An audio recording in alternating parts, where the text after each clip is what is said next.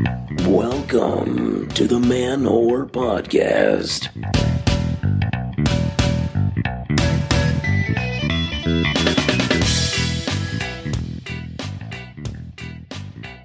Hey there, kinky kids and Shakespearean spankos. This is Billy Procida, and you are listening to the Man Whore Podcast. What's up, everyone? How you doing? Welcome to the show. My throat feels scratchy because that's what happens when you drink a bottle of wine by yourself the night before. Hello. If you are new to this podcast, maybe you're a fan of our special guest. Typically, I talk to women I've hooked up with about sex, dating, sexuality, gender, love. But this week's guest is not one of my past sexual partners. No, this week, super excited to finally release this thing. I've been sitting on it for months. Author, world traveler, spanking fetishist, Jillian Keenan is on the podcast this week. Oh, what a joy. She is the author of that book, Sex with Shakespeare. That book I was hounding y'all about all of last year. It's my favorite book of 2016, and I'm just thrilled to tell you more about Jillian in a bit. But first, no show dates to promote right now. Just go to manwhorepod.com for all your Man Whore podcast needs. Go poke around the site sometime. I don't think a lot of you have. You can sign up for the mailing list on the right-hand side of the website, and that's important to do for two reasons. One, lets me know where y'all are. Okay, that's important for me. You know, when you put in your zip code, that lets me keep track of like where a cluster of fan whores are at. You know, if for some reason I've got like 1,000 people in Iowa, then I know I got to go do something in Iowa. Let's go book a comedy show, maybe a live podcast or something, you know? The second reason is I put out a monthly newsletter, updates about my life and the podcast, some stuff that doesn't make it onto the show. We also do giveaways. Right? Giveaways that maybe you don't even know about because you weren't on the mailing list. I'm doing one for February, but you're not going to know about it unless you're on the mailing list. But the other thing is at the end of each newsletter, I like to put a little piece at the end, a little bit of, I fancy myself a writer. No big deal. I won a $50 prize in 8th grade for creative writing. Although I think part of that was that I got bullied so much that the teachers got together, and for the 8th grade graduation, they're like, we got to give Billy some kind of award because he didn't shoot up the school, and we got to reward him for that. We got to let the kid think he's got some kind of worth. So here's the Nicole Janikowski Writing Award. $50, I think I spent it on comic books. But I like to write these things. They're not necessarily funny. These pieces at the end, but they're only on the mailing list. I don't even do that as this like huge enticement. It kind of just it's just started happening. I just started writing these things at the end, and I don't post them anywhere else. And I want to read one to you. It's about Paige and myself. It's from several months ago, so the strife that you hear in it is not nearly as big a problem as it was back then. If you only want slutty or funny stuff, you should fast forward a couple of minutes. Otherwise, this piece is titled, The Specter of Someone Else. Match.com is running an advertising campaign where a diverse array of actors tell friends and family, I met someone. The commercials use that phrase as one of the most hopeful, happiest 3-word declarations. But I met someone are the 3 scariest words you could hear from a significant other. Poly, monogamous, or open, there's at least the briefest uncertainty of what those words will mean for you. How does your boyfriend, wife, or lover say them? A solemn admittance may mean destruction of the beautiful union you've nurtured together. It could indicate a shameful guilt of their infidelity. Everything you thought was secure about your relationship may find itself drifting away as you grasp for something to hold on to, something to keep you steady, to keep you tethered to this person you love. I met someone is not always said in such dire tones. A gleeful squeal can create compersion, sharing in the excitement that they feel. I met someone can be the start of a hilarious bad date story, while you take silent comfort in knowing they came back to you to share the folly. Paige tells me there's a power imbalance in our relationship because she thinks she has stronger feelings for me than I do for her. She is worried I will meet someone else and leave her. Being in an open relationship, I meet a lot of elses. Not one has threatened our relationship, and I doubt one ever will. Nevertheless, the fear of those 3 words are a strain on the relationship. Of course, meeting someone new can drain your most limited dating resource, time. I can't imagine having multiple girlfriends and lovers and anonymous Craigslist gangbangs. I allow myself 3 planned nights per week maximum. Otherwise, I run the risk of neglecting comedy, my ride or die bottom bitch. With 2 girlfriends, I feel like I'd become monogamous to them out of necessity. One resource that won't run out is my love, care, and affection. Okay, that's 3 resources, whatever. Look, this isn't very funny, and I realize only now as I pause to think how scary it must be to hear, I met someone without a sense of security. If the contract at your job is running out and they bring in someone new for you to train, it does not mean they plan to fire you. It could. But without the security of a contract renewal, you are left in a state of not knowing. And not knowing is fucking terrifying. No wonder Paige can't handle hearing an otherwise happy message. I know what I need to do. So yeah, to see more stuff like that, head on over to manwhorepod.com, sign up for the mailing list. And if you were hoping for something funny or sensual, I'm sorry. Not sorry. It seems like people enjoyed last week's episode with Claire. That's cool. I got a consistent piece of feedback, which was interesting. It was about the whole theory of which type of musician is really good at cunnilingus or sex in general. There was a thing mentioned about, I think it was brass or woodwind players. I forget which, but I got multiple people saying the same thing here. So, I got this one email from Toby T, says, great episode, man. Claire seems cool, and I think she's on to something. I've been commended by several different women in regards to my tongue skills, and I was told that trombone players are the best. Needless to say, I played trombone from elementary school through college. My undergraduate degree is in music, so I've heard that for years, even during hookups in grad school. Well, there you have it, people. Trombone players. Go give their face a ride, huh? Yeah, look, a lot of different theories out there. Frequent guest of the podcast, Kaylee, back from like episode 5 and forward. She says you got to fuck a bassist. Me, I say I think everyone wants to get with the drummer. I think he's the wild one. But now the word is out, trombone players. Although I do wonder, there might be a case to be made for tuba guys. They got that ability to hold up all that weight and still work their mouths, huh? Might be an experiment worth trying. Of course, if you want to email me your comments, your questions, your titty pictures, shoot those over to manwhorepod@gmail.com. Always love hearing from you. Hope you all had a good weekend. Paige and I we tried our first 2-party evening. We went to 2 orgies in one night, and I think that's too much even for me. I don't think I'm yet at that level of whore. There's a lot of decisions you got to make. Like, hey, which party we're going to go do first? Which party is going to have the good food? The first party was fine. It was great, but like, man, did it take some time to get people fucking going? I don't think it wasn't like I'm sitting there be like, hey, someone touched my dick. I'm just saying, like, there's a small group of us, like me and a friend and like her friend and Paige. We're all kind of looking at the party after a couple hours, like, okay, cool. We've talked. We've made nice, but why are y'all still got your clothes on? So we thought we'd try to like speed up things. So we were like, okay, well, let's take the mattresses out. If you build it, they will come and then come. No, that didn't work. Okay, well, like, what if we just start fooling around? So, a friend of mine, we get naked and we start playing. Paige, she's 69 and some guy next to us. Still nothing. It's like 15, 20 people just on one side of the room all talking.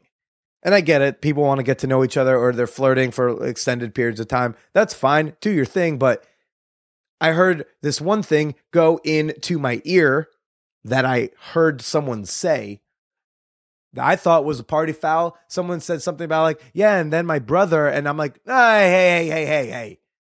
Leave family members out of it. No brothers, please. I'm trying to get a blowjob over here. I feel like there's very few topics should be, orgy off limits. But we had all fun all the same. I want to announce the winner of my bonus episode giveaway. Again, we're doing a contest, giveaway, whatever you call it. Every week for this month, I am giving away free and full access to all of the Patreon bonus episodes. Congratulations to Vincent Ortega. Big fan of the show. Likes to use a lot of emojis. He does. And I hope you enjoy those episodes, dude. When you're done binging on Man Whore Podcast, now you got dozens of extra episodes to get through. Now, for this week's guest, Jillian Keenan. Jillian is the author of Sex with Shakespeare, my favorite book of 2016. Also, possibly one of Paige's favorite books ever. I recommended it to her after I was done with it, and she was like, this changed my life. Jillian was actually very sweet. She signed a copy for Paige, and we'll just say she wrote an inscription that brought her to tears. So, as Paige can relate to multiple topics in the book. The book is this, it's about her, it's her coming to terms with her fetish through her love, or dare I say near obsession with Shakespeare. And it's in this format, it's a memoir, but it's done with this format, like this, the way she writes, it's so beautiful. And then, she has these, I don't want to insult her and say faux hallucinations, but let's just say these sort of hallucinatory conversations with Shakespearean characters at different points in her life as she tries to figure out herself, her kink, and how she loves. It is a phenomenal book. And here's how I pitch the book to people. I'm not into kink. I don't like Shakespeare. I hate memoirs. I love this book. So I really think everyone, first things first, is as you are listening to this episode, you should go to Amazon or wherever you like to get books and get Sex with Shakespeare. I was really excited to talk to Jillian. We have both exchanged positive and negative words on the internet. We heavily differ on the use of spanking or corporal punishment at all. She's a very heavy child's rights person. She doesn't think you should be spanking your kids because if they have a spanking fetish that you don't know about because they're 7, then you would be sexually abusing your child unknowingly. Jillian says she was sexually abused. Her mom didn't know that. She just thought she was spanking her, but she didn't realize that spanking was such an innate part of her sexual identity. It wasn't a thing that she likes to do that's fun and makes sex better. For her, it is sex. She actually wrote an amazing article on Slate. I will put a link in the show notes. And she presents an argument that, hey, it at least has me thinking about it. I originally thought it was a silly idea, and I was like, well, that's a good argument. I never heard that argument before. Now, our part of that conversation is about 10 minutes, and I clipped it out, and it is going to be available only to my level 2 and up patrons on Patreon. So it is going to be, that part of our conversation is a bonus episode, although she does bring up the rights of minors later on in the show.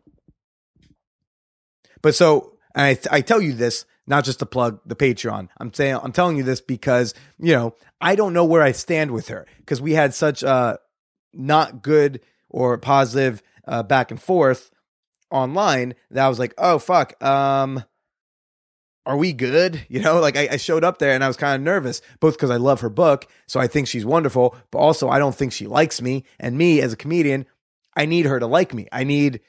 It's weird when I record with, especially the more celebrity type guests, I have this desire for them to like me. And I keep forgetting they don't have to like me. We just have to have an engaging conversation. I keep trying to make Jillian laugh, and she's a tough audience, she's very polite, but the husband is also in the room during the conversation. So he's laughing at stuff. So a lot of times I find myself playing to the husband, be like, okay, that's the guy I'm going to get my external validation from. I guess I need my external validation from a man. Oh, well, I'm just going to have to deal with that. So like her politeness almost made me uncomfortable because I don't know how you deal with polite people. Because when you're polite, it means I don't know where you stand. Because even if you don't like me, you're being nice almost out of obligation, right? So I'd rather, I mean, come on. I'd rather someone say, hey, look, I don't really like you. Let's do this thing. Because then, hey, at least I know where I stand with the person. And then I can contextualize all the interactions going forward. Now, my neuroses and dire need for everyone to like me aside, Jillian was we had a fantastic conversation. Like her book, on the front of the book, it says, much to do with pain, but more with love. And our conversation is just that as well. There's a lot of talk of spanking stuff and kink and things of that nature. But there's even more discussion about love and choosing to love and what that means to you. Let's get to Jillian Keenan. If you don't mind, if you could just cue me if I start. Yeah. You'll just see me do something like this. I'm not whiffing in pumpkin bread? Is that what it is? Yeah, okay, it's pumpkin bread. Yeah. Pumpkin bread? No, this is me going like smells delicious, but closer to your face, please. Okay. But yeah, otherwise just we'll have a chit chat. We'll do like 45 minutes or so, an hour, and have some fun. So the timer will go off. That's more than okay. Honey, can you do me a favor? What? When the timer goes off, can you... The recipe said to turn the oven off 15 minutes and then take it out. Thanks, babe. He's got it. This is why you get married, for the pumpkin bread help. Well, what's very fun is in reading the book, I know you're married at the end. I know that's there, but I don't know who it is, and I don't think I ever caught the name. So I'm reading the book. It's you all ever see the movie Definitely Maybe? No, I don't think so. Definitely Maybe. It's a wonderful Ryan Reynolds movie that makes me cry every time, at least twice. And he's telling the story of how he met his mother to his daughter. And it's like, he's like, there's 3 women. I'm not going to tell you which one's your mom. Oh, okay. And so we don't know which one the mom is. Anyways. That sounds cool. It's like a romantic mystery. Right, exactly. And you don't find out who it is till the end. And with you, it's like, is this the guy? Is this the guy? Well, there's only, 50 pages left. This has got to be him. Otherwise, we're going to have to do a lot of work in a short period of time. So that I don't know, that was the feeling I kept getting in the book.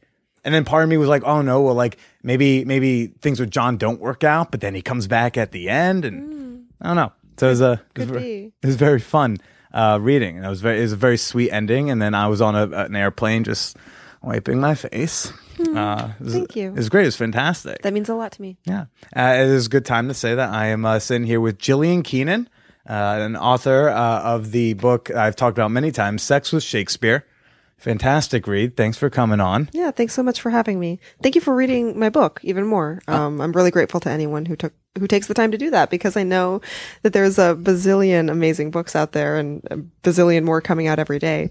So I'm grateful to anyone who takes the time to read my book. And I've said this multiple times over the last couple months. Whenever I finished it, I've just been telling people like this is the best book I read of the year. It is. I don't even like memoirs as like a genre. They're so self-important. And but this one I was like, oh, I'm all in. I'm not into kink. I'm not into Shakespeare. And yet like I was way into Sex with Shakespeare. That means a lot to me.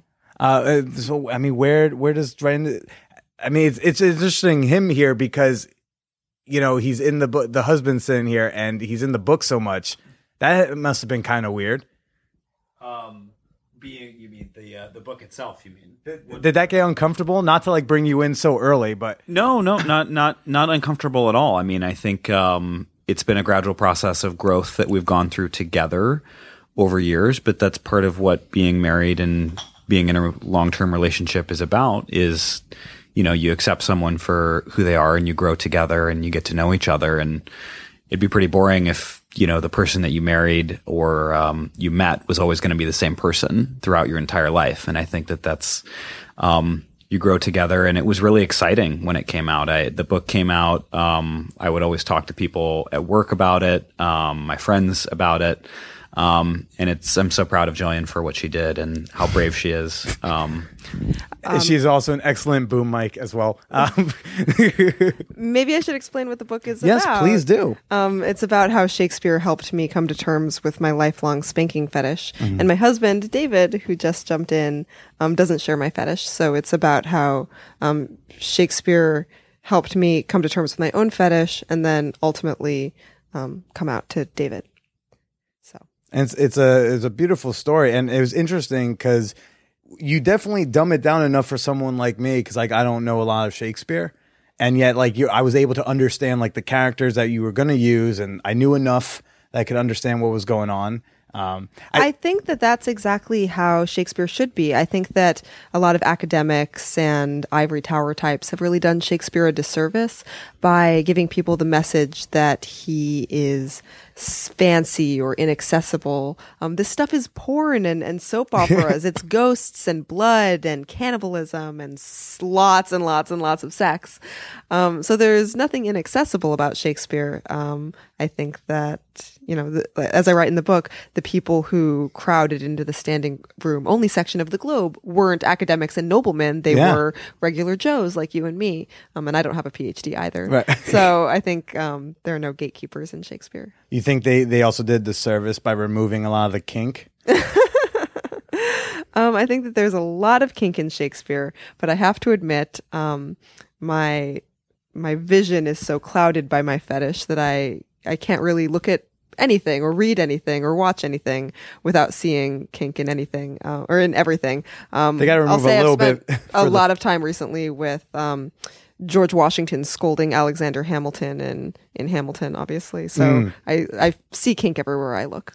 You see it everywhere. I don't know. You got to remove a little bit of it for like a 13-year-old. I feel like they need to get some comprehensive sex ed before they can actually get like, oh, this is a thing some people like. Well, I guess I would say that an issue that's very important to me is that children have emerging sexual identities that they are aware of, or becoming aware of. They probably don't have the experience or the vocabulary or certainly the language or cultural context to understand what their sexuality might be.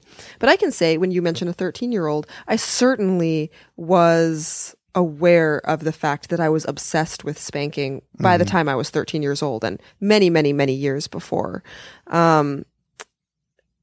Something that has surprised me as I wrote this book is I live in Manhattan. We both live in New York City. We both seem like the kind of younger generation types who hang out in educated, urbane, I'm going to guess, rather socially progressive crowds. Yeah. So among my friends, no one would blink twice if someone said I was gay by the time I was 4 years old, or I was transgender by the time from this moment I was born. Yeah.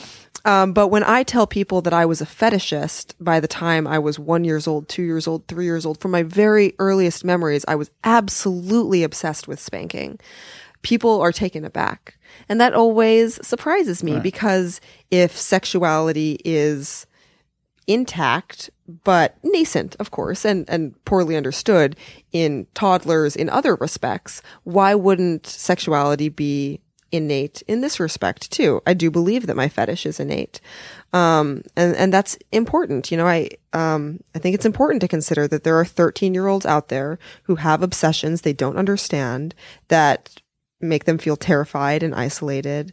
And talking about the fact that they're not alone, that their sexual interests are okay, they're healthy, and certainly not something that should be inflicted on them non-consensually by their parents. These are important issues. These are issues that are really important to me.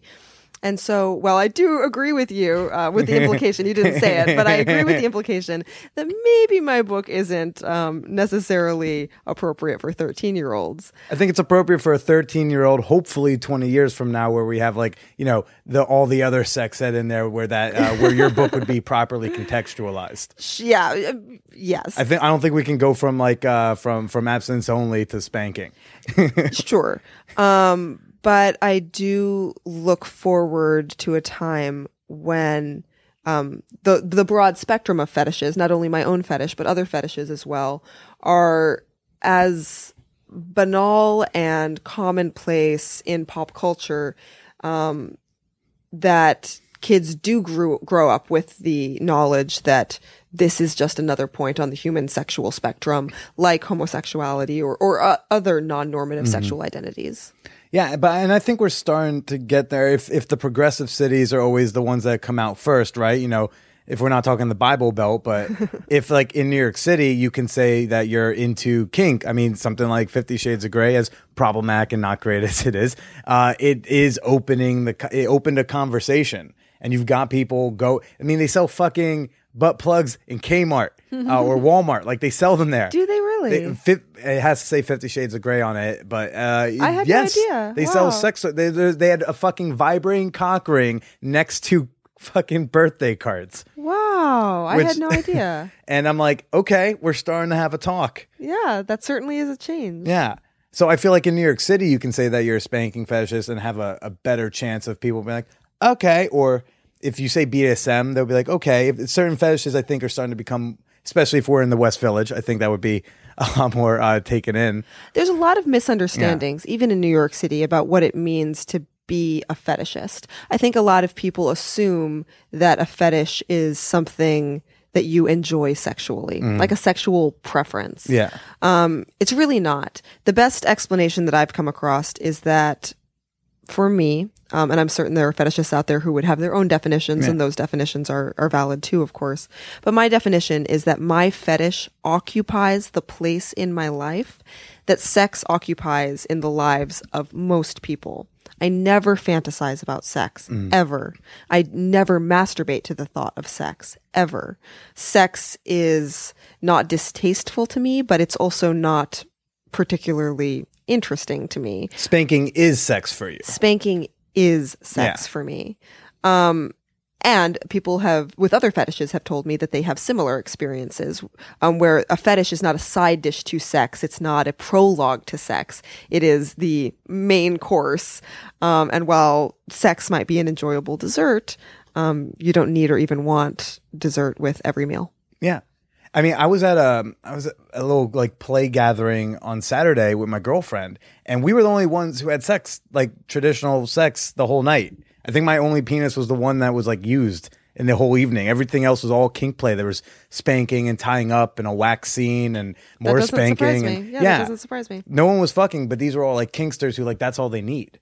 Exactly. And like as a not kinky person myself, I go like, all right, man. I still need to come, but like, yeah, rock it.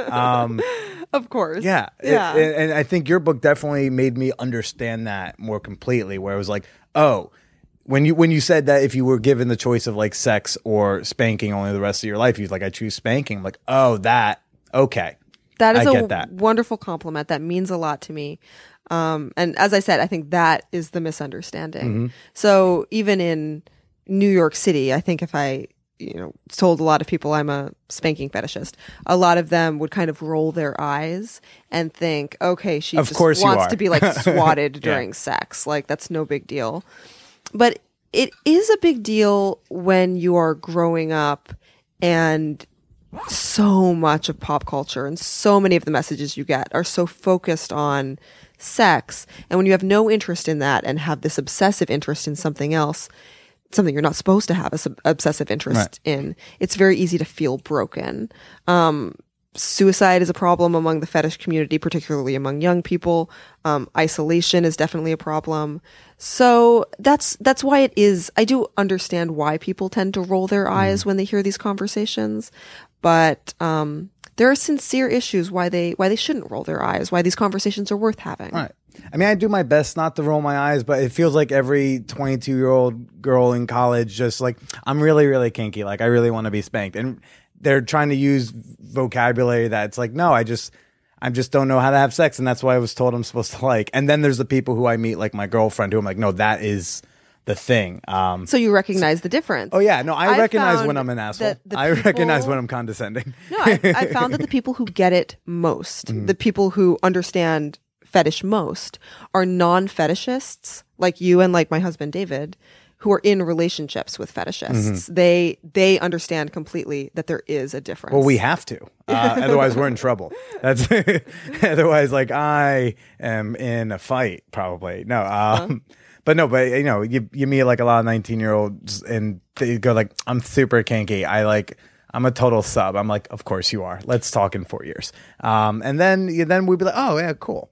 I don't know. And I think that part of that stems from like not learning to be able to grasp your sexuality in high school years and early college years and be able to know like what sex is and not. And a lot of them, they defer to like submissive by default because they're like, well, I guess what else am I supposed to do than lay back and take it? I guess I can't speak to that because I don't have much experience with the sexualities of women in college these days since I am not currently on the market. Right. But what would you say is the difference between, the spanking fetish and BDSM? Because like one seems to encapsulate the other, but you're not like a kinkster. It's not like you need the all the straps and all the shopping. I have no interest in being tied up, for example. I feel like your budget's a lot cheaper. Well, perhaps it's better to put it this way.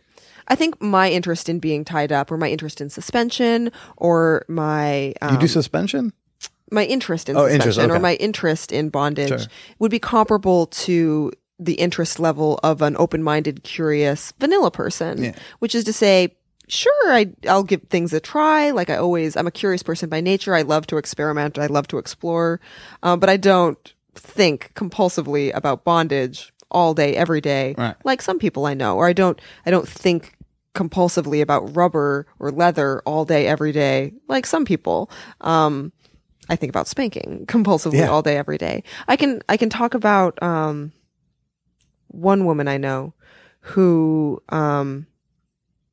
identifies as she's drawn to master slave dynamics within the BDSM community, and the things she responds to, the startles she responds to, the cultural cues she responds to are totally different than the ones I respond to. So I always describe BDSM as a tree that has a lot of different branches, and I certainly think of people on other branches of the BDSM tree as like cousins. Yeah. We're part of the same family, but we don't necessarily have anything in common. It's one hell of a Thanksgiving. Yeah. Yeah. A good Thanksgiving. That must be a fun one. What's your, you talk a lot, you talk in the book about, did you ever have a lapse in like memory of being into spanking and then it started flashing back to you later on in life, or it was always a consciousness? Every single day for as long as I can remember. And how far back do you remember? My earliest memories of thinking about spanking probably date back to when I'm around 3 or 4 years old. I certainly, and in general, I was always obsessed with discipline.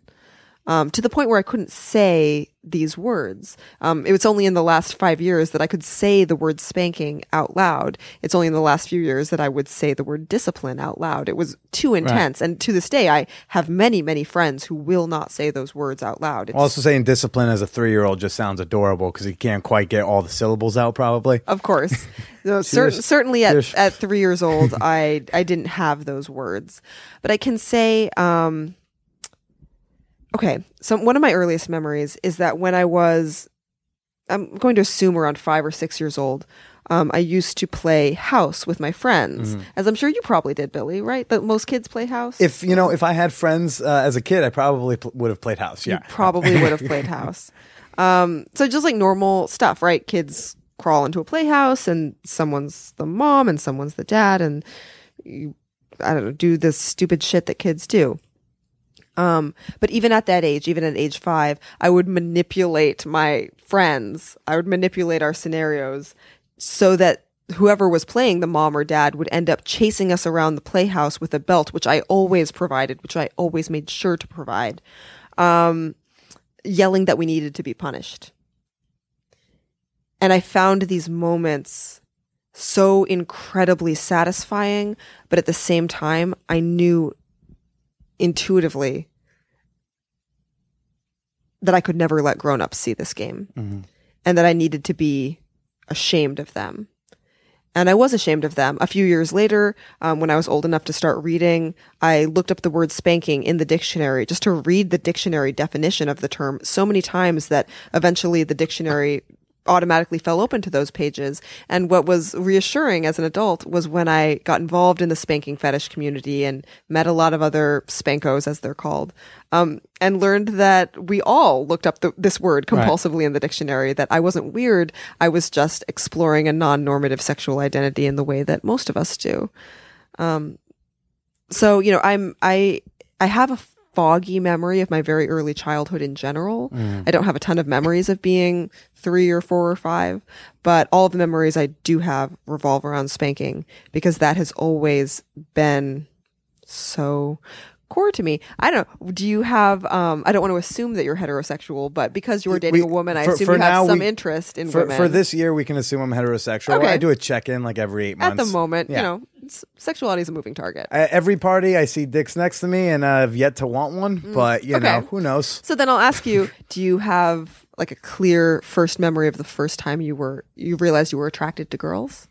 I don't have a specific one, but I do remember the first time I looked at something that felt pornographic. Okay. But it wasn't porn. My dad had this cigar box, and you would open it up, and there was a woman, there was like a sticker and I guess the label, the logo, whatever. It was this like painting woman, and like her breast is out. And I think it's only one tit. I don't even think it was 2 tits, but I was so into that tit because it was like the first like good titty I had seen. I must have been like 4th grade. And I remember so you were about 9. Probably something there. It could have been a little earlier, maybe even. Sure. And I remember there was this other kid, Luke, and we would just stare. Unlike you, I don't care about people's first names. This kid, Luke, we would like look at the cigar box and just like stare at it. We wouldn't do anything. We wouldn't touch ourselves, but we would just like stare at this painting. That's awesome. And like even today, and I don't know, it was just very strange. Even today, a good painting will hit you in the good spot. No, I was gonna say that I remember like my mouth instinctively kind of opening up, like I like as a 9-year-old, I knew I want this in my mouth, it's the same way in today. Like if I see something, like if I'm watching porn and I'm watching, some genital that I'm just like, and my mouth starts dropping, and it's only been the last like few months that I'm remembering. That's rather beautiful. That's why I asked if there was like a gap and you were remembering later in life, because like I'm only starting to remember shit now. Sure. In my case, I always knew that I was obsessed with spanking, but I thought that I was really fucked up. Right. I thought something was wrong with me, which of course was and still is the psychiatric consensus. Sadism and masochism are still listed as... They still are? There was a slight change in the classification in the most recent DSM-5. Okay. So I don't know how much you know about the history of sexuality and the DSM. All the good sex was considered crazy. That's the most I know. If it was any good, it was probably said you're not supposed to have it. I'll boil it down a little bit. First, homosexuality was a mental illness. Yeah, that was out. And then they downgraded it to something called ego-dystonic homosexuality. Interesting. Ego-dystonic homosexuality became the new mental illness. And what it said essentially was homosexuality was a mental illness only if the homosexual in question felt distress about it. That is, if... So a self-hating gay, essentially. Essentially. And so then that was a mental illness. And then finally, triumphantly, homosexuality was removed from the DSM entirely. Right now, BDSM is in a similar place. Mm-hmm. First, sadism and masochism were both listed as mental illnesses. Then, in the most recent DSM-5, they downgraded sadism and masochism to essentially ego-dystonic sadism and masochism. What's ego-dystonic? That's when you feel distress about it. Yeah. So essentially shame. So essentially it says if the patient is upset by their sadism or masochism, or if they're uncomfortable with it, then they are mentally ill. And that's not mental illness, that's just shame. That's not mental illness, it's just shame, which often is a product of things like the DSM. Well, where's your shame come from? I'm assuming it's shame about sex, because since for you spanking was sex, so I don't think parents are going to instinctively go like spanking's bad. They go like sex is bad, and if the sex is spanking for you, therefore you go like no, this is that's shameful. not it no? at all. I never. Right. I longed to want sex. Everything in society told me that I was supposed to want sex. But at every such a young age, if you were feeling TV shame, like where was show. that coming from? The shame was coming from the fact that I craved something that was being non-consensually inflicted on me as a punishment. The shame came almost intuitively from the fact that I never saw relationships like the ones I craved in movies or TV shows. And then whenever I did, whenever there were moments that referenced spanking in a adult context, it was always there was always a laugh track in the background, or the character was always kind of crazy. For example, there are a lot of I'll say this. I saw an episode of Sex and the City when I was in high school. Okay. Where Miranda finds spanking pornography in a date's apartment. And there's a scene where Miranda shows her friend Carrie this porn, and they both look at it and they just look horrified. And then they look like they're laughing at this man that had this pornography in his apartment.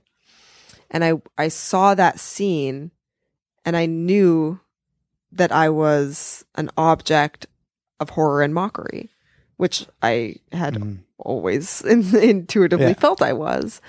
So that's where the shame came from. Okay. Well, and it's odd you say that anytime you see kink in, say, mainstream stuff, it was always someone's laughing, but there's plenty of laughter in kink, I feel like. Absolutely. Amongst the kinksters. But there is a difference between laughing with someone and laughing at someone. Right. And I'm saying, like, if you go, like on Saturday, there was so much laughter going on amongst that. Like, I think those people have such a great sense of humor about themselves. Absolutely. Yeah. One of my favorite photographs, I retweeted it 6 or 7 times because that's how much I love it. Oh, is it the brush one? No. Oh. It's a photograph of a woman caning another woman. Okay. Which is a quite severe form of spanking. But they were both laughing in the photo and they both look so happy. And I love this photo because it really underlines the joy of discipline and the joy of spanking in this case. And so absolutely, I love that you underline and recognize the joy of this thing we do because it is incredibly joyful. A lot of smiles, except for when it turns into crying, but everyone else standing around watching the scene is smiling. Or there's lots of, oh my God, that bruise. Yeah, no, that's from 3 weeks ago. Isn't that crazy? And just the bruise talk I find very interesting because I can't really relate. So I'm just watching people compare bruise sizes and how long they've been there. Well, have you ever been drawn to hickeys?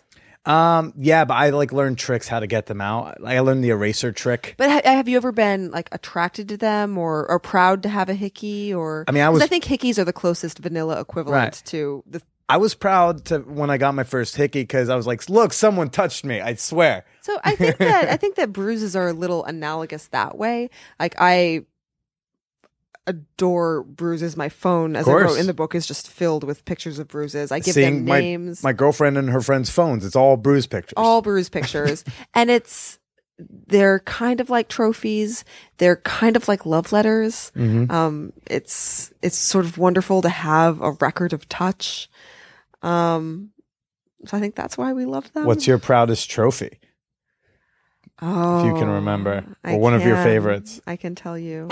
Don't be corny. Don't go with the first bruise he gave you. That's the easy answer. So before the show, we were talking about how when you write a memoir, you're rather frozen in time as the person you were at the point the book ended. And in my case, it's a bit unfortunate that my book ends before I met all of my friends and before I started going to play parties, before I started playing with my friends, because that's been a major change in my life. Yeah. But I do have a number of beloved friends who I adore in vanilla contexts, but also who share my fetish, and I do play with them. And my favorite bruise was given to me by one of my closest friends. Her name is Heather, and her boyfriend and dominant, his name is Hayes. And this happened at my 30th birthday party. So it was a 30th. You're 30? I'm 30. Okay, sorry. Continue. It was a birthday present to me. And I have a beautiful photo that Pung, my best friend, who's in the book, Right. Took for me of those bruises, and I will cherish that photo for a long time, I'm sure.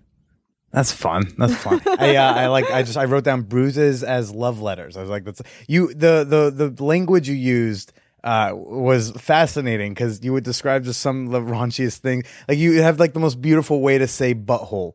I can't. Oh man, I wrote down the page number 2.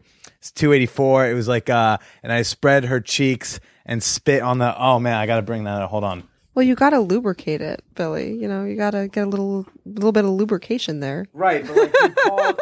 No, it wasn't that. It was. You say. Oh, I'm just joking that that's why I spit on it. No, of course. So what do we you have go, here? with my left hand, I spin into the fingertips of my right hand and wipe the liquid across the black bullseye at the apex of her gorge. And I'm like, yo, loving it. I'm Just grateful. These very eloquent ways of saying the most, which it would be like very Shakespearean, no? I think that's Right, true. yeah. The man was so raunchy. He has cunt jokes in several of his plays, including Hamlet. Yeah. Why do our high school teachers never tell us this? Because they'll get fired. They get fired for way less these days. That's true. Of course, you're right. I mean, there was a high school football coach got fired for like making a kid run laps because he was bullying another kid. Oh, and he gets fired for that. And I'm like, my wuss generation. Did you know that there's a dildo joke in Shakespeare? A joke about dildos? There's only one. No, but he used it for one of the first times in the English language. Shakespeare used the word dildos. Well, he came up with all the cool raunchy words. Oh, he was the man. I want to take a moment to tell y'all about my sponsor this week, StockingsVR.com. StockingsVR.com is the leading virtual reality site dedicated to stockings and lingerie adult content. With its state-of-the-art VR technology, users will be able to access unique content featuring the hottest models in a variety of sexy fetish lingerie, panties, and stockings. Visitors often say that StockingsVR.com is so immersive and so erotic that it's better than the real thing. I don't know about that. I'm going to have to see it to believe it. Are you enjoying playing around with that new virtual reality headset that you got for like Christmas or Hanukkah? Or hey, maybe it's just Black Friday and you fucking wanted it. Well, virtual reality porn is, of course, now a thing, and you should try it out at StockingsVR.com. I want to take a moment to go through some of the titles that they've got. They've got Dangerous Debutantes. It's got a picture of a woman eating out another woman, but they're probably dangerous. Maybe they've got guns or something. Then you got other things like, Teacher's Pet, Depraved Panty Dom, Want to Look Up My Skirt. This is my favorite title. This video is apparently so explicit that they didn't even give it a title. It's just called Warning, Graphic Squirting Content while wearing stockings. So if you want to experiment with virtual reality porn, give StockingsVR.com a try. They're currently offering special holiday pricing of $19.95 a month if you sign up before January 28th. Memberships are typically $24.95 a month. So head on over to StockingsVR.com. So you mentioned that you have like the parties you go to now, and you had mentioned it when I think we first interacted. You had mentioned you have like spanking parties, and that's all they are. Yes. You want to talk more about those? Because that's a type of party I've yet to hear about. I've heard about makeout parties and BDSM makeout parties are great. I talk about it all the time on the show. Why don't you tell me more about that, other than the obvious? I hang out with my friends. We play games. We talk politics. We have some wine or not. We go out to dinner or not. And yeah, we spank each other. That's it? That's it. How'd you find that community? I mean, certainly there are forums on the internet where spankos find each other. But in this case, I met a lot of my friends. I'm just through thinking my of writing. spanking pun website names. Sorry. Yeah. What's a big spanking forum or site where people would find each other? Or do you like find that on FetLife or? There's some stuff on FetLife. There's Spanking Tube. There's Real Spankings. For a long time, there was a great listserv called sos.sexuality. It was SSS, sos.sexuality.spanking. There's ipunishment.com. And as I list these websites, I'm not necessarily endorsing any of them. But in my case, certainly a lot of my current Spanko friends found me because of the public articles I've written. Okay. Because there aren't many people who write about having a spanking fetish under their real names. Daphne Merkin did so for The New Yorker in 1996, but that was quite a long time ago. We were children then. Right. I certainly wasn't aware of that article when it was first published. And then right now, no one else is writing about this fetish under a real name. So a lot of people who want to reach out to someone and share their experience and be reassured that they're not alone, yada, yada, So did you put together this group, basically? They email me. No, I wouldn't take credit for it. I mentioned my friend Heather before. So right after, so I outed myself in the New York Times several years ago in a Modern Love column. And after I outed myself, I thought, well, shit, I guess I'm out now. So I should go to a party. And there are a number of spanking parties, both around the country and in New York City. And I was always aware of them, naturally, because you become aware of them when you spend 99% of your life just Googling the word spanking. Right. And so I went to a spanking party downtown. And I got all dressed up. I got dolled up. I did my hair. I even wore makeup, which I almost never do. And I came to the door that led to the party and heard slapping sounds coming from inside. Oh, and how happy were you? I was terrified. Really? I stood outside the door for 45 minutes holding the plate of cookies I had brought to share with people at the party. And then I turned around and left. And I didn't even try to go to another party for 2 years because I was so overwhelmed, so freaked out, so scared, so intimidated. There was a difference I found between writing about my fetish and going into a room filled with people who shared my fetish. I was scared. And so about 2 years later after this, I think I tweeted something like, okay, I'm going to try going to a party again, like round 2. Right. And Heather, who I mentioned, who is now one of my closest friends, tweeted at me, I think. And she said, if it would be less intimidating, I can go to a party with you. She said, I go to parties all the time. We can meet for a drink and go together. Someone you hadn't met, there's like an internet person, right? Yeah. At the time. Yeah. Yep. And that's exactly what happened. We met at a bar in Manhattan. We had drinks. I stole her nachos. And a few months later, she took me to my first party. And since then, she and I have we've developed friendships with more people, some who we met through email, some who, because they emailed me, some we met through larger national parties. And we've started having, house parties at our apartments in New York City. And it's really wonderful. Now, does Dave go? Yes, sometimes. He's a busy doctor, but Right. when he can, he comes. Okay. But what was it like the first time you brought him? Was that nervous as well?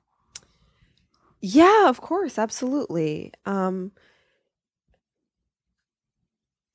think, you tell me, I think anytime you share something that is very important to you with someone who is very important to you, you're a little bit nervous, right? I mean, my husband is obsessed with the Atlanta Falcons, and I imagine early, 10 years ago when we met and started dating, when he first tried to... Not the same, not even comparable.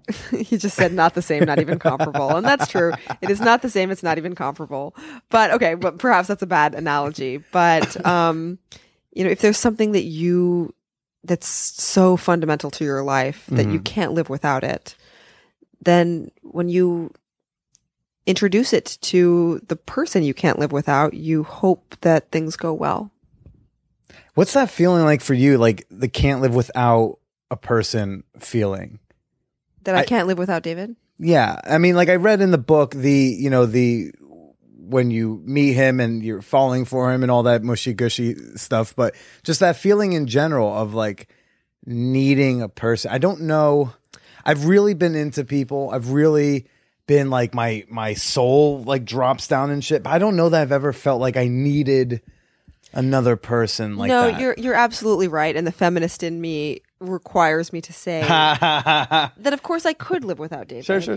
But I suppose no I one's was questioning just your credentials. reverting to some cultural shorthand when I used that expression. But perhaps I would rephrase it by saying I don't particularly want to live without him. Maybe I should rephrase then. What does love feel like for you? This has been a topic I've been thinking about and exploring. Well, as I wrote in the book, at this point, and I reserve the right to contradict myself, Sure. I reserve the right to change my mind because goodness knows I have changed my mind about things over the years. I think love is half a miracle and half a choice. And I think that the choice half of love is under-discussed. Throughout the 10 years we've been together, David and I have always said, and I think I introduced this phrase, I think I was the first person who said it. We say, someday it will be easier to leave than to stay. And when that day comes, I'll stay. And I think that's what love means to me. It means a ferocious commitment to your shared history, to the values, the fundamental values you respect and admire in each other.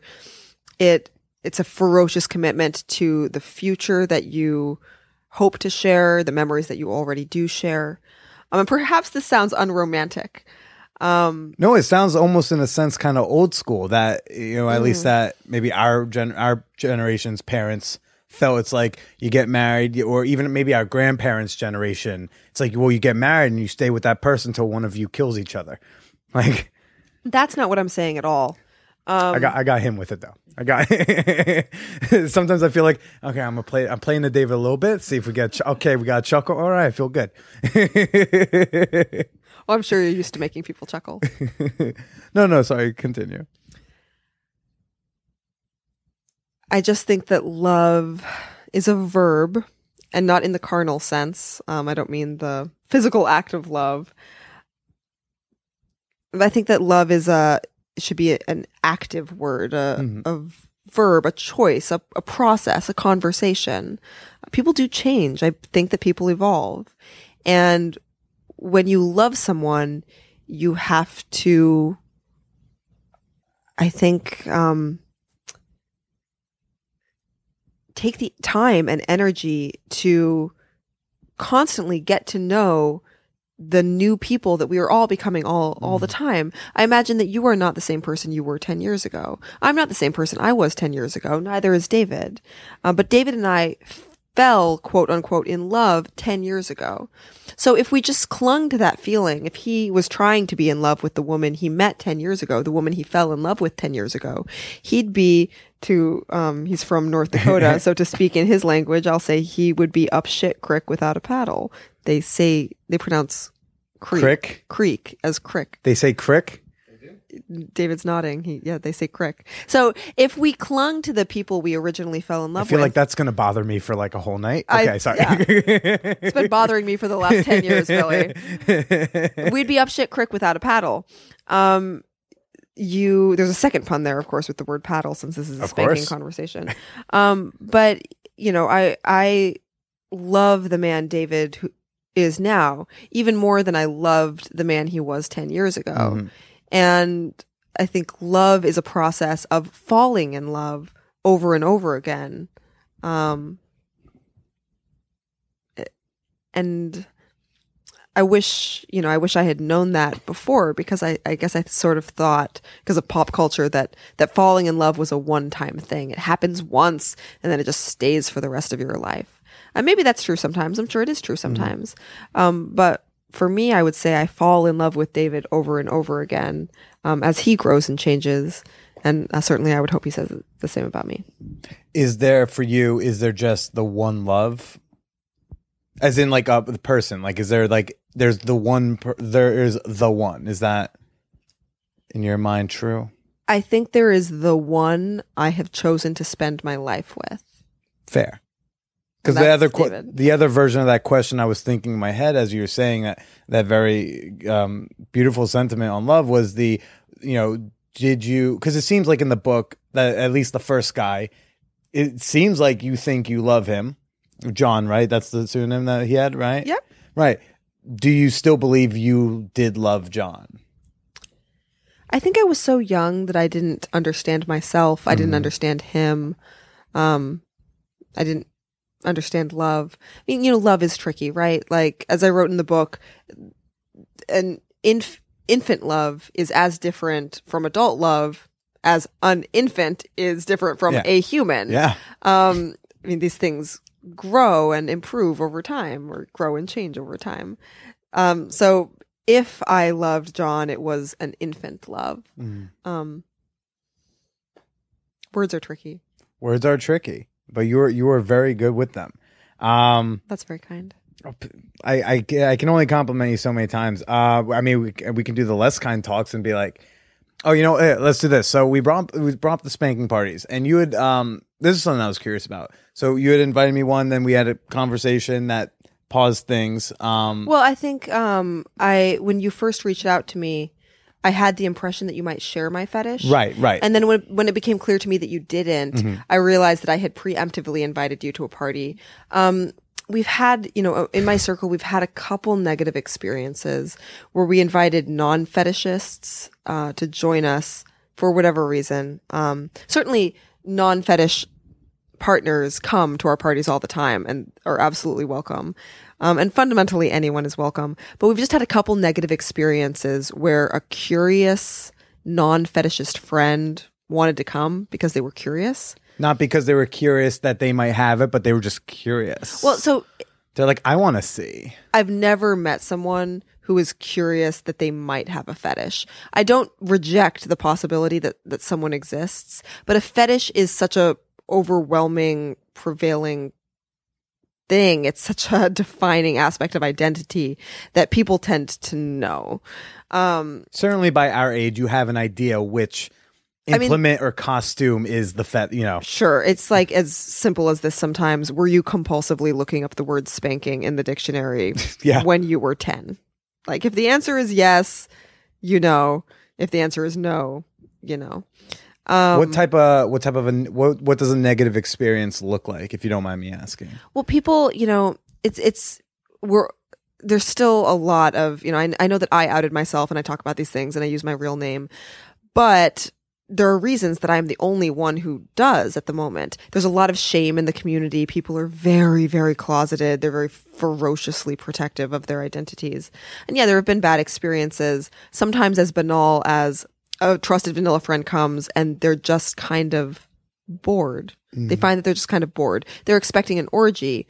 And when they find that it really is just people spanking each other, they just get kind of disinterested. And having someone there who's not excited about what we are so excited about makes us feel kind of fucked up again. It's weird. It's very easy for us to I get that. You feel like someone's just staring and observing you. Almost. Yeah, I mean, nobody wants to feel like a zoo animal. Right. So we've had some negative experiences in that sense. I will say at one of the regional New York spanking parties, there's a regionals? There's national parties that people fly from different cities to attend, and hundreds of people come. Then there are regional parties, like local city parties, where people who live in that city come. And then there are house parties, which are the parties that sounds like just divisionals in the sports. Like you work your way through that, and then you get to the states. And if you're a really good spanker, you can go pro, go all national. Exactly. You go to the convention in DC, bring home a nice big trophy and a bruise, and you had a good weekend. Exactly. About a year ago, a woman attended, a vanilla woman. I won't call her a journalist. Ooh, that sounds like journalist shade. That sounds like she puts it in her Twitter bio, and you do not agree. Is this a writer person, and you hesitate to use the word journalist? But I'll just say this: a woman attended a spanking party in New York City, a regional party, so not a house party. Sure. A party that's open to the public, but because house parties, like any other house party, tend to be invite only. Yeah. But there are city parties that are open to the public, of course, as they should be. A woman attended one of these parties, did not explain why she was there, did not identify herself as a non-fetishist, presented herself as part of the community. Played with a friend of mine, and then wrote a quote unquote article about her experience using names for an online rag. Would this be like an exojane it happened to me? Oh man, does it sound like it? That was not the platform. Okay. But I will say for such a closeted community to have someone come and again treat us like zoo animals and write using names that she was told in confidence. She played with a friend of mine. He introduced himself to her as is polite and friendly. He thought he was in a safe space. And then she went and wrote about it on a public platform. I still remember how furious I was when I found out what had happened. That's interesting where the morals come in, like where sex is such a clickable topic to write about. And it's almost like who quote, and I'm going to say quote unquote, should write about which things and in which way and how to do that responsibly and safely because, well, I would say that as someone who is a journalist, I identify myself as such when you've written non-sex things. I'll throw out there. Yeah. Sure. I'm a foreign correspondent. I write for Foreign Policy. I write for Washington Post. Right. Which just as a one note, you mentioned in the book, everyone wanted you to write about sex stuff. And you're like, actually, no, I want to write about these interesting things, which I thought was awesome. But I recognize that journalism ethics are complicated, and that is certainly a separate conversation. I won't waste your time with it. But I'm of the opinion that if you want to write about a sexual minority, it is certainly a sexual minority that is that deals with issues of shame and suicide as this community does. It is profoundly irresponsible to one, not identify yourself as a journalist, and two, non-consensually use names in a public article. If I were to interview you, Billy, for an article, for example, I'm a bad example. I would insist you use my name and give me a link back. Well, I'll put it this way. But yeah, no, if I was just a regular Joe, you'd say like, do you want me to change your name? I ask women when they do the show, because again, normally like half of the guests on the show are people I've like hooked up with in some form. Sure. And before we start, every time I say, what name do you want to be, Melissa, or do you want to be something else? And don't pick like something ridiculous like Shaquanda, but like I'll use whatever name you want. Sure. I guess I'll make this analogy. As I said, I also write about things that aren't spanking. Right. And I several years ago, I did a piece for Marie Claire magazine about a North Korean defector. As I'm sure you know, when people defect from North Korea, It's not good. It's not good. And oftentimes the North Korean state will issue reprisals against their families. So who are still in the country. Right. And so when I interviewed this woman, Marie Claire and I, my editors there, and I both worked incredibly hard to protect this woman's identity. In the photos that the magazine ran, she's covering her face. We did not use her real name. We were very, very careful to protect her identity and therefore protect the safety of her family that is still in North Korea. It would have left blood on my hands for me to irresponsibly interview this woman, write about her, and use her name without considering the implications of that choice. And so along the same lines, I think it was incredibly irresponsible for this person to, just roll into a spanking party thinking it was funny and an object of interest. I'm getting in there and I'm just going to write about shit. I'm like, I hate that. I mean, people have been doing that about all sorts of parties, because this is New York City where there's like a party for everything here. Yeah. And people, that's like a common thing. You have people be like, hey, I want to go to an orgy so I can like, oh, I'm not going to do anything. I just want to like watch and experience, and I'm going to write about it because like I have nothing else interesting to write about because I'm not talented. Yeah. So you asked about our bad experiences, Yeah. and I was just throwing that out as a more extreme example of a bad experience. Totally. But sometimes, as I said, bad experiences can be as banal as someone coming and just being. Certainly, we've had people come and get freaked out. That happens sometimes. But then it doesn't even have to be fear. It can sometimes just be boredom, and that doesn't feel good either.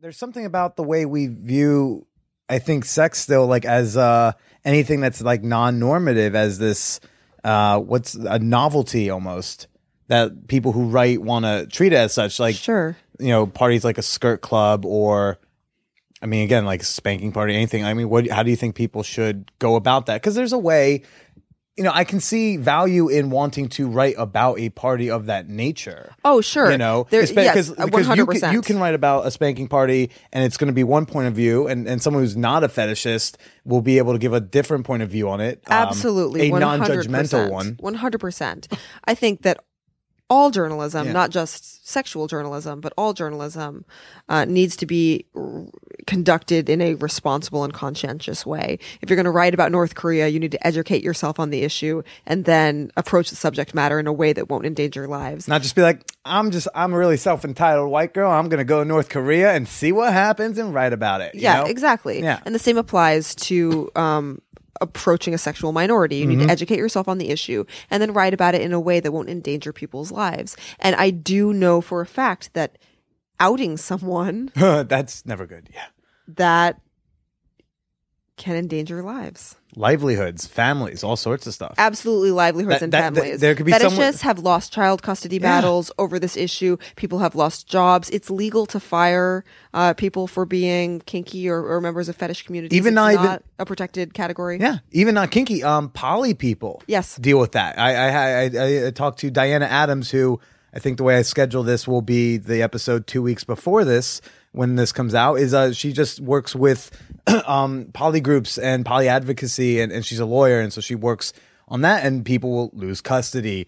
Yes. I don't know if probably jobs in certain parts of the country. It's just all 100%. It's all shit. Yes. Why do we give a shit what people are doing? Why do we give a shit? But this is why it is irresponsible for anyone to out a sexual minority non-consensually. Which is what this woman did. Yeah. You're big on defending the youngsters too, because I was reading today the one about they should lower the voting age. That was another one where I was like, I don't know, Jillian. Yeah. I don't know. That's okay. 15. That's okay. They care more about Snapchat than their grades. I don't know. Oh, I know plenty of adults who care more about Snapchat than... I don't think all adults should get to vote either. Like I'm with you on. I'm like, let's not lower the voting age. I'm saying let's take away some rights to vote from some idiots. Well, that is a very common opinion. Yeah, that's why tomorrow's a terrifying day. We're recording this the day before the election. I'm cautiously optimistic. You cautiously? You don't think he can win, do you? This isn't coming out until for about a month and a half, so it's like I'm in. So when it comes out, we'll know. It will be quite interesting to know what you were thinking the day before. I'm really looking forward to tomorrow. No matter what, it's going to be a historic day. And I'm really proud to live in a country where I have the right to vote because, as I said, I'm a foreign correspondent and I work often in countries where people would die for the right to vote. So I would never miss the opportunity to exercise my right. Yeah. That's rather trite, but that's how I feel. I'm feeling good. I'm feeling optimistic. Good. Trump is 4-1 odds. I'm glad to hear it. Yeah, Vegas knows they're not going to give that if he has a chance. My friend said that to me just the other day. They were deferring to the Vegas odds makers. That's how I live my life, which is why I'm fiscally irresponsible. I had a couple.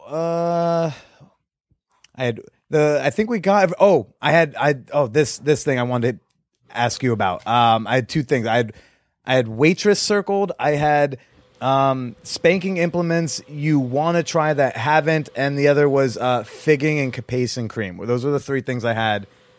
We can just, if you want to close on any of those or none of them or just some. Figging is great. Yes, please tell us more about figging. I'd never heard. I assume very wrongly that I know all the words. I know I'm wrong. I like to think that I know them and then constantly be proven how wrong I am. So I'm reading your book and you talk about figging. I'm like, oh, what's figging? And then you describe it. I'm like, oh my God, figging. So please tell us. And I don't say that in like a judgy whatever way. It's in the way of like, oh dear Lord, I had no idea that was a thing. No, not at all. Okay. I invite these questions. But I also kind of went owie. I felt like it wasn't happening to me, but I did feel an owie. Figging is, shall we say, the act of peeling a finger of ginger into the shape of a butt plug and sticking it where God and Julia Child never advised. And that is sticking it up your bum. Apocryphally, Figging began life as a disciplinary tactic in Victorian times to dissuade victims of spanking from clenching their butt cheeks during spankings. Because, of course, if you clench your butt cheeks, then your sphincter, I believe it is, would tighten around the ginger root where the ginger oils heat up and burn. It's very painful. That's probably apocryphal. The internet is not to be trusted on these matters. But I'm obsessed Unless you with wrote figging. it, then we're trusting it. No. Figging is fantastic. I have even persuaded some of my non-fetishist friends to try it, and some of them have enjoyed it. Is there a way to like get rid of the burn immediately should it be not your thing? No. Okay. So like if you're going for Well, it. I suppose if you sort of jumped into a cold bath. Cold bath? Yeah. Okay. I'm thinking, I think it's worth a try. I think you should try it, Billy. I'm willing to try things. I just want to know that there's an exit plan, or I'm like, is that like you're in it? That's your thing. That's going to be your next 20 minutes if you choose to try it. But Jillian, so thank you for doing the show. Where can people find you? I'm on Twitter at Jillian Keenan at JILLIAN KEENAN. You know to spell it. I know how to spell my own name. No, sometimes. you know to like when plugging, you'll hear people with the oddest names, and then just They like, don't yeah, you'll spell figure it out. No, like help me out here. I'm also online at Jillian JILLIAN NYC.com. My email address is there. I'm very easy to find. I'm a friendly person. So if anyone wants to shoot me an email, I'm sure I will respond. And the book is Sex with Shakespeare, which I've said again many times. Please buy it. It's really good. It's my girlfriend texted me before. I asked her, what do you want me to ask Jillian? She said, I'm really tired right now. Just let her know she's amazing. And her book changed my life.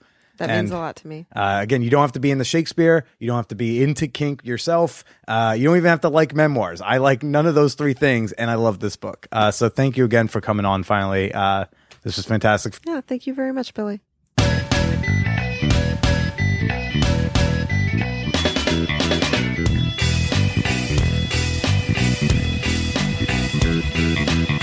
You know, one of the quotes that stood out to me there was, "Love is a process of falling in love over and over again." And I really think that's a beautiful sentiment. Should be on a pillow that costs too much money on Etsy, in my opinion. Oh, man. I hope you all enjoyed that episode with Jillian Keenan. Do go check her out. Again, it's JillianNYC.com. And on Twitter, she's at Jillian Keenan. Tweet at her. Say hello. Tell her what you thought about the episode. Include me in there at @TheBillyPresida and use the hashtag #ManWhorePodcast. I love hearing from you, whether it's emails and tweets or whatever. Got this one fun tweet at cpoly69 tweets at me and Diana Adams. So I just started listening to your podcast, and I cannot wait to get to this Polly one. Well, I can't wait for her to discover that there are a ton of Polly episodes, amongst other things. Thanks for saying hey. Thanks for the shout out. If you don't have Twitter, do make sure you like the Man Whore Podcast on Facebook. And if you want to say hey to me privately, you can shoot me an email with your comments, your questions, or your boobies to manwhorepod@gmail.com. Join the conversation with your fellow fan whores on the Man Whore Podcast subreddit. There are individual comment threads for every episode. I also like to post announcements, conversation topics, pictures, things you may not see in other places over there. You can also start a discussion there yourself. Again, that's r/manwhorepodcast. As always, it's good hanging out with you every Wednesday, or whichever day of the week you happen to be binge listening to this. I enjoy you all so much. Go buy the book Sex with Shakespeare. Buy it, read it, love it, and stay slutty.